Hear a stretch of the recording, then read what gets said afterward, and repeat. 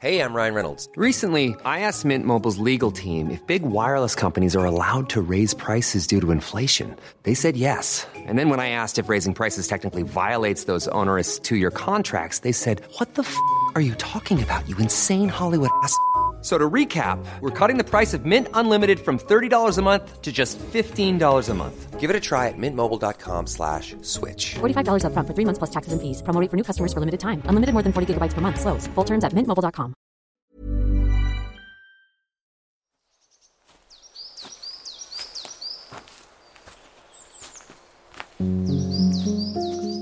Hello and welcome to the Stompcast with me, Dr. Alex George. This is the podcast where I go for a walk with a guest to take a little wander into their life. If you're hoping to put a smile on my face, you could rate, review and subscribe as it helps more people find the Stompcast. And if you want to really make me smile, you could subscribe to Behind the Stomp on Apple Podcasts for exclusive episodes and early access for $3.99 per month. It's a great way to support the Stompcast and mean we keep bringing you episodes. This week you'll hear that we had a near medical emergency when Emma was stung by a wasp, Charlie sharing her intrusive thoughts, and of course my reflection on the conversation with Anna about parenthood. If you are subscribed to Behind the Stomp, you'll have all 3 parts on Sunday, so early access as well as Behind the Stomp and extra exclusive content such as ASMR. This week I'm stomping with psychotherapist, author and podcaster Anna Mathur. Anna has 3 best-selling books, Mind Over Mother, Know Your Worth and The Little Book of Calm for New Mums, and is releasing a 4th book, Raising a Happy Mother, in August. As a mother of 3, Anna adopted her psychotherapy work to offer online courses, coaching groups and workshops to support mums to get the best out of life and parenting. Anna, welcome to the Stompcast. We are currently traversing our way through the bush. We've got a railway track on our left, bushes all around us. You're leading the way at the moment. We're heading off into the depths of the countryside, which is a very good way to start the Stompcast. So thank you so much for joining me today. I wonder if you could start by just telling us, where are we? Where in the world are we? Where the heck are we? Well, we're walking beside a train station near where I live in Surrey. 10 minutes walk from my house. Now this route is like an hour, it's a circle and I always do it the same way.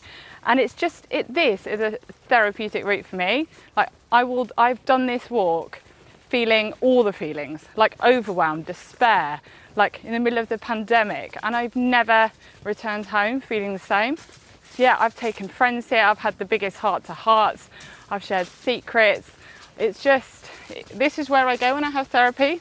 So if every Thursday. Thursday. If the trees could listen and tell stories, they've heard many stories over that time. I hugged my first tree on this walk, Alex. Do you know what? I hugged a tree with Joe Wicks in an earlier episode of the Stompcast, and it was genuinely. People who have not done it will think that we're crazy. Maybe we are. Wow. In fact, I think we're all crazy. Oh, well, I mean, all the best ones are. Or hugging a tree.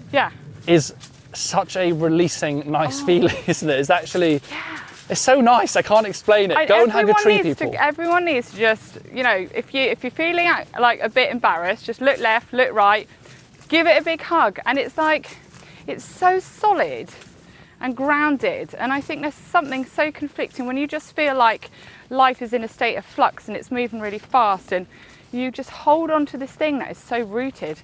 Yeah. Literally, excuse the pun. I don't hug enough trees, to be fair. And so you said you do your therapy, because obviously we're going to dive into this. You're obviously with your work, you provide therapy, you create content, you talk about certain topics which I'm fascinated about, want to delve into. But so you also have therapy yourself. Is that right? Absolutely. Oh, I need it. Every Thursday. I've actually. Alex, I need it. We're fresh from my therapy right now. Oh, wait, I had mine yesterday. There we go. I mean, I do mine every Wednesday morning. I've had Dr.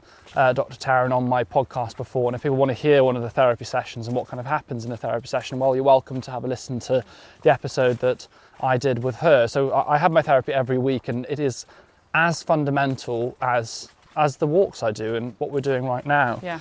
Why do you think it's important, or why? Because I've seen you talk about this before, that doing it outside the therapy room is beneficial. I mean, I know in myself, but maybe you could, like for me personally, but could you put into words a little bit as to why you think that's important? So I think for me, taking therapy out of the therapy room means like 2 different things. Number one, as a therapist myself, I have always worked in a clinical setting, like in GP surgeries and private practices. You worked in Brixton, I think, wasn't it? Yeah, I worked in Brixton, in a GP practice there, and we'd have the 2 chairs opposite each other with a box of tissues and a glass of water.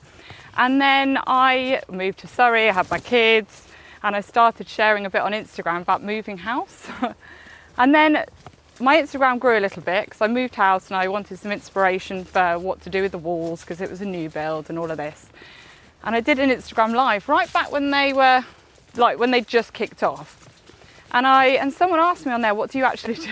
What do you actually do? Because clearly you're not just painting walls. It's like, what do you actually do? And I said I was a psychotherapist. And they started asking me questions. Do you have tips for anxiety? Do you, like, my partner's just broken up with me.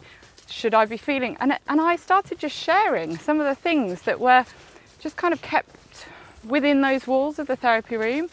And I just realised that there's such a need to deliver these tools to people and these insights. So that's what my work is, really just blowing open the doors of the therapy room, like sharing these tips and these tools. And then the other, for me, taking therapy out the therapy room, I literally used to have therapy in a therapy room in London every week with the glass of water and the tissues. And then it takes you back. I mean, I've had that kind of therapy as well. And it is just the cliche of it. You sat opposite and it's very serious, and often the room's very quiet, and often there'll always be like a plant pot somewhere with a picture of the sea or something like that, and you're sat opposite each other, and it feels an entirely unnatural situation for me personally. I felt a bit watched. I don't know about you, like sometimes didn't really know what to do with my eyes. I didn't know whether she was looking at me. I didn't know. And when I moved here, I wanted to stay in touch with this therapist because I just had kids and it was it's this big life transition. So I started seeing her on Zoom, and for me, I didn't like it. For me, I've done many therapy sessions on Zoom and it's been great, but for me, having my own therapy on Zoom, one day I said, can I talk to you on the phone and just go for a walk? And back, we're going back 8 years maybe. This wasn't something that therapists did, really. They didn't really do therapy on Zoom, and they certainly weren't really doing it on the phone. But I went for a walk, and it just really opened me up in a whole different way because I was moving my body. It's quite like that methodical walking, and so taking therapy out of the therapy room to me is like 2 different things.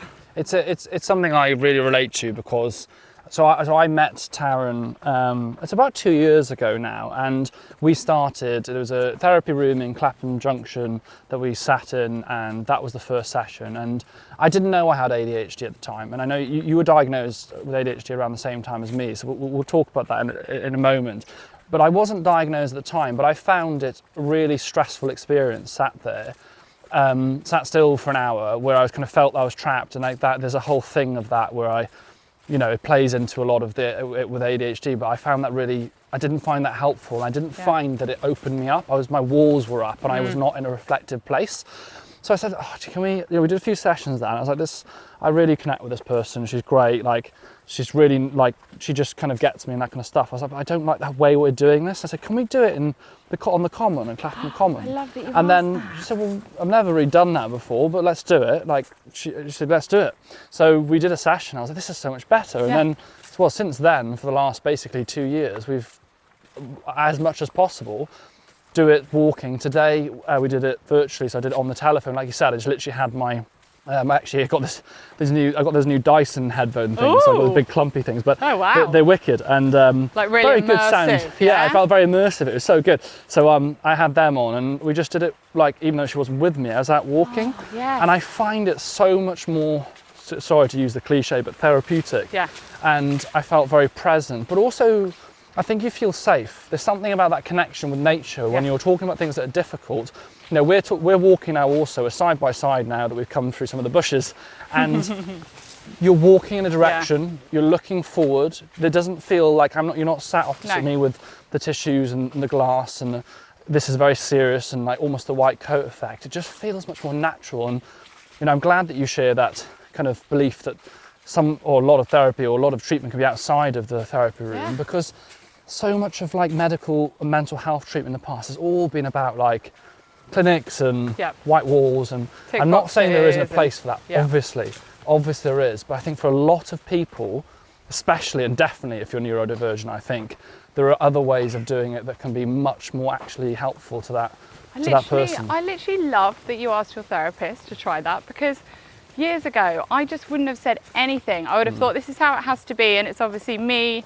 There's something wrong with me that I'm not finding this context comfortable. I absolutely love the fact that you just said, I'm not very good like at doing things the way they should be. I love You can follow my life and see that. But do you know what, like Alex, honestly, there is so much freedom in that, and I am more in that place now. I remember when I started going to therapy, she would pour a glass of water for me, right? I would never drink it. Yeah. I didn't even want to drink her water. That is how low my self-esteem was. And I remember going once, now you wouldn't do this post-pandemic, I'd had food poisoning all night, right? And I still got up at 6 to be there for 7 a.m. Like I should not have been on the tube, like it was dodgy, you know what I'm saying? And these days, if I was ill, I would say, I'm really sorry, I can't make our session today.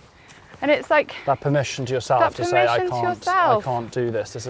And actually, do you know, one of the things I'm very conscious of, that's like you're talking about the physical side there, but now I tell my team, I've told these guys that are with me today, we're joined by Emma on my team, and obviously producer Charlie is here as well. You know, I would tell people, my mental health isn't good today, I can't do it. I'm feeling and I tell that, and I've told brands that, and I've told people for meetings, I've said, I don't, in the past, I feel ill or I've got the flu, you know, I don't. I say, this is how I don't feel good, I feel anxious, whatever, I can't do today. Or I was supposed to do a talk in Newport a few weeks ago at a college, and to be honest, my mental health really took like an acute dip. I was taking on a lot, there's a lot going on, you know, there's lots of stuff I've been dealing with personally as well, and I just felt acutely overwhelmed. And I had to say, like, I'm sorry, and I mean this is like, I'm sorry that I can't be there, but also I'm not sorry in the sense that I'm taking ownership of my health, but I need to be at home with my family. Like I can feel myself like in a place where I need to have time off. And they were actually really great about it. I think obviously they're disappointed that I couldn't be there, but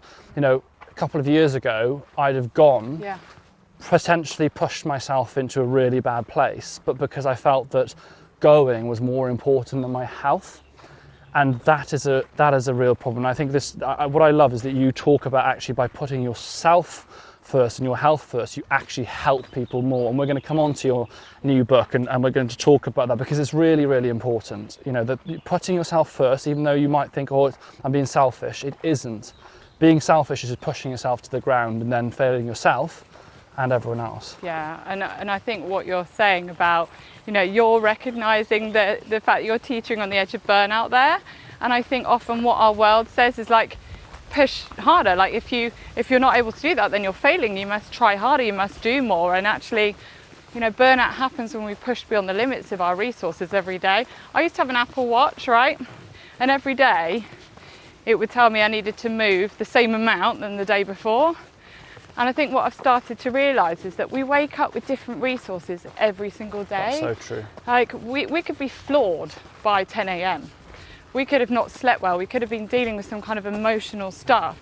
And I think what you're talking about is self-respect. And actually, in respecting yourself and your boundaries, you're respecting other people.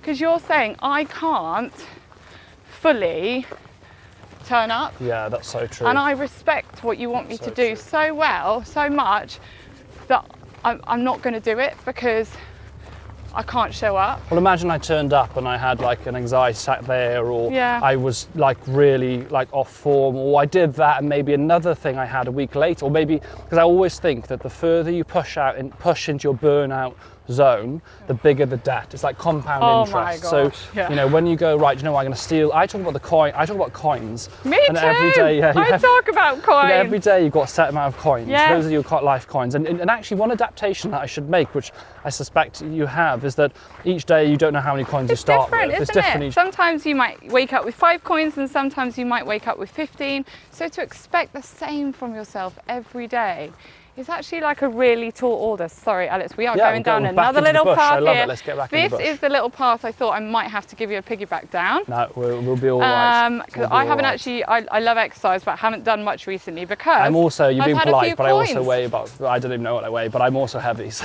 you're not going to carry me down either. But. I actually normally love doing like indoor cycling and weights, but because recently we've been going through a lot behind the scenes, I've been waking up with like 2 coins. So instead of my usual workouts, I've been doing walking, more like nervous system down regulating stuff, calming stuff, because sometimes in stressful periods of our lives we have to just try and make the road as smooth as possible for ourselves. So yeah, so true. And I mean, even perhaps with my unadapted version of that, I was looking at, say, like, all right, you get up every day with 100 coins and you've got that energy to spend. But if you overspend your coins and you're spending 120 coins a day, you're entering debt. And every day that you go over the number of coins you should be spending, you're getting in more and more debt. And just like interest, with the banks, sat there with the interest and they're calculating debt, that interest is compound.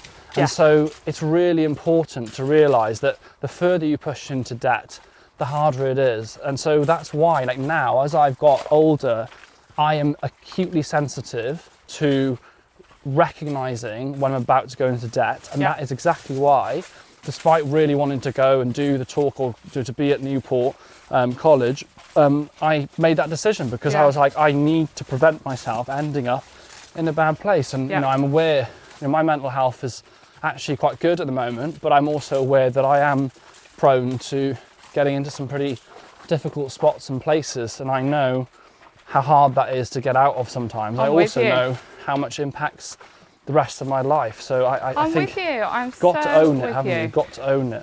I went through, so I often think of burnout as like you've got two kinds. You've got circumstantial burnout, where life is just throwing a lot at you. Like, think about the pandemic, right? There was nothing. Yeah, good example. That was circumstance, and people were burnt out because of circumstance. You must have been flipping burnt out because of circumstance. And then also you've got some of those other things that add to burnout, like people pleasing.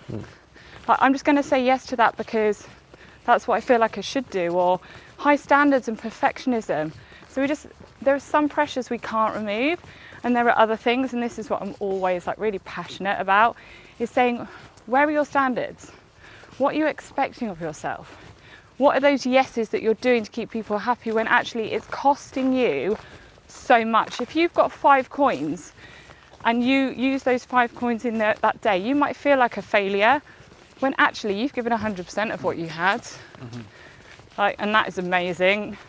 Absolutely. I think that is something that through life and experience, I think you do learn that, and you kind of learn the cost of it. Yeah. So, but I just kind of wish, to be honest, and again, this is why I'm so passionate about teaching at school and education, is I kind of wish people just have told me stuff like this when I'm younger. I know. So, but the good news, we're here having this conversation, and all of you that are listening, and I know, I mean, you're all invested in this space, and you invest in yourselves because by premise that you listen to the Stompcast, you care about these things. And if you're listening thinking, oh God, I'm the same, or I keep pushing myself past burnout, practice self-compassion.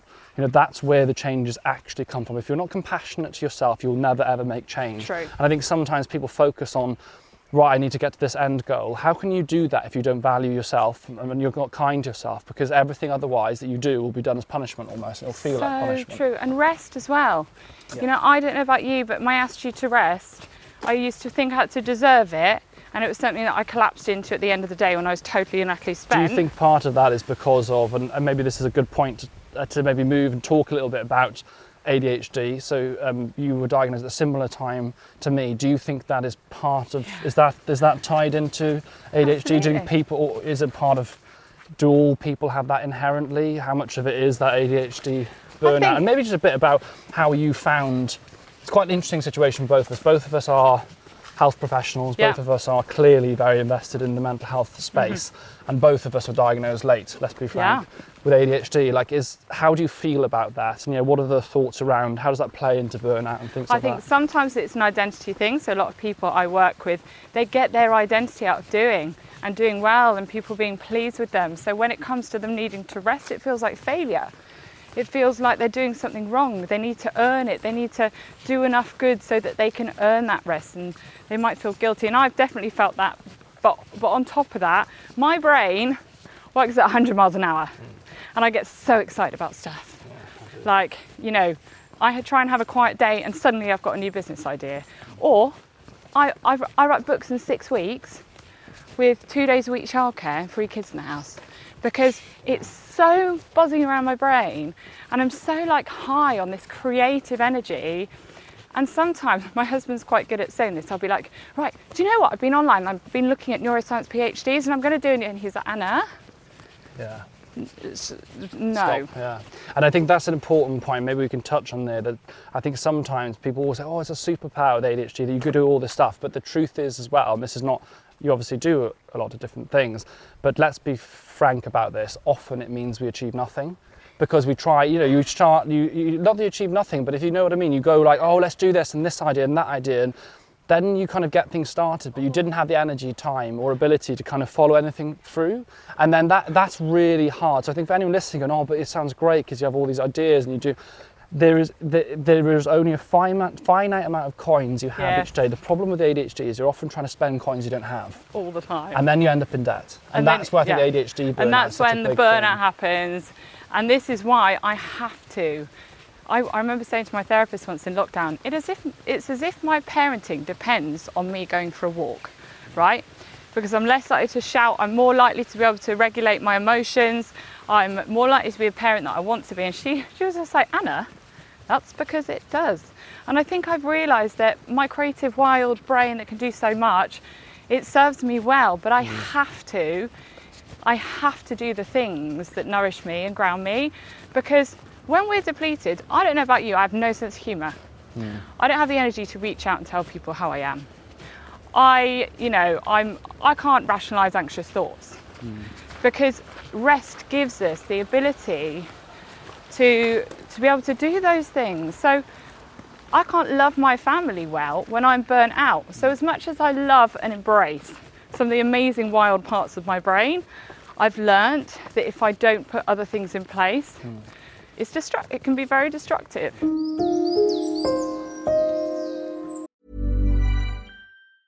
Hiring for your small business? If you're not looking for professionals on LinkedIn, you're looking in the wrong place. That's like looking for your car keys in a fish tank. LinkedIn helps you hire professionals you can't find anywhere else, even those who aren't actively searching for a new job but might be open to the perfect role. In a given month, over 70% of LinkedIn users don't even visit other leading job sites. So start looking in the right place. With LinkedIn, you can hire professionals like a professional. Post your free job on linkedin.com/people today. Ever catch yourself eating the same flavorless dinner 3 days in a row? Dreaming of something better? Well, HelloFresh is your guilt-free dream come true, baby. It's me, Keke Palmer.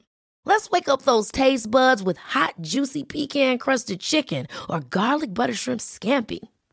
Hello Fresh. Stop dreaming of all the delicious possibilities and dig in at HelloFresh.com. Let's get this dinner party started.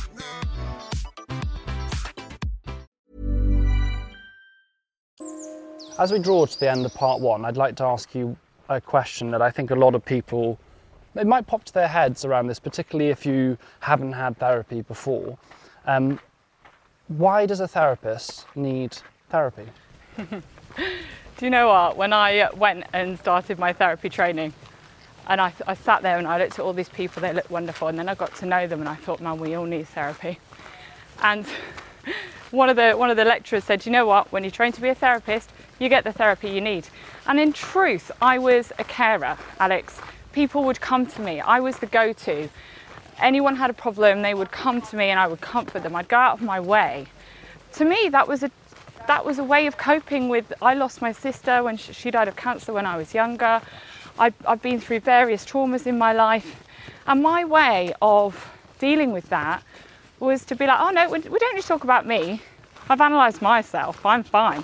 We're going to talk about you and I'm going to help you and that's going to make me feel good and worthy and valid. We're just going under a tunnel. You're going through a tunnel. It sounds a little echoey. Hello. Charlie, are you there? Hello. Charlie's there still. And helping others gave me a sense of identity. And having therapy was really humbling because I was like, I saw myself as the helper. That's what gave me my deservedness in life for love and good things and friendships. But I needed help. Like a heart surgeon may need heart surgery. That's a really good point. You can't exactly dip into your own. Do you know what? That's a great analogy. And also, it's not a failure, is it? That's a great analogy.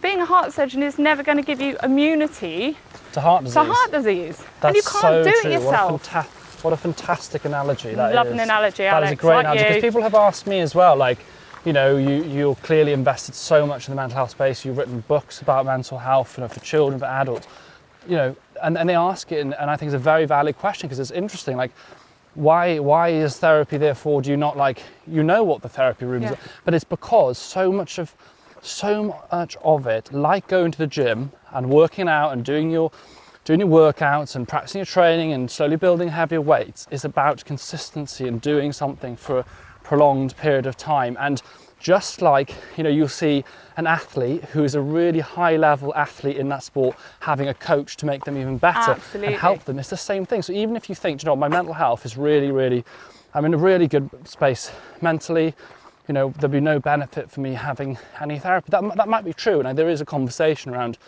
therapy for those that at the time are in a really good space. But even then, you might be like, you know what, yeah, but actually when I do public speaking, I need to work on this. And, you know, I just think that everyone would benefit from 6 to 8 therapy sessions, even as an experience, even as an opportunity to understand what it's about for self-growth. I genuinely think that. I saw actually Stephen Bartlett tweeted, I think it was yesterday or the day before, saying how much happier companies would be if every CEO had 6 to 8 therapy sessions. I think that's very true. It's that self-insight, and sometimes it is humility, right? I think I know a lot about myself, yet so often my therapist, she's got a different brain, she's seeing it from a different way. She'll tell me something about myself, she'll make a connection. And it's about intentional vulnerability, because we've never been more connected, have we, Alex, with so many people, but the depth of that connection is probably more shallow than ever. So to have those intentional conversations where you're actually opening up to people, like, how often do we do that? Not often enough. And I just think that, you know, that point is always worth remembering, that you inherently have a bias towards yourself. Unfortunately, it's almost always a negative bias. So you're asking someone to look in on your life and help you with that sorting, like going through the clothing cupboard, but not doing it from a position of negativity towards yourself, from a position of impartiality. And that is something I would say. And you can never, I don't care how good a therapist you are, you're not going to be able to therapize yourself. I know, in the same way. I really and we wish we could dig into our head and be able to do it. Of course, the stuff that we've learned helps us. Well, you know the benefit of nature. You understand certain things of action and reaction, so of course the knowledge helps. But when it comes to, like, actually digging into things that you're stuck on, that is where I think it's helped me so much. That kind of stuckness is huge. Processing, talking through. Right, everyone, we're coming to the end of part 1 now. In part 2, we're going to learn about why you started the Mummy Ribbon and what that really means. We'll hear a bit more about why you're so passionate, why your new book really is centred around parents putting themselves first, really, in order to benefit themselves and their child. And in part 3, we're going to do a whole section for new parents. I've got friends who've got children, you know, new parents, and I think that will be a really helpful part for anyone that's going through that or thinking of having children themselves. If you want more tips and advice, check out my book, The Mind Manual. Obviously head over to Anna's podcast and her wonderful books as well. We'll leave all the links and things in the show notes. If you're a subscriber to Behind the Stomp, you'll have access to all 3 parts right now. In fact, you'll have access from them on the Sunday. If you're not, they'll be released on Monday, Tuesday and Wednesday consecutively. Also, for Behind the Stomp subscribers, you'll have access to our Behind the Stomp special, where we reflect on the episode, the key learnings and so on. Right, I'll see you soon in part 2.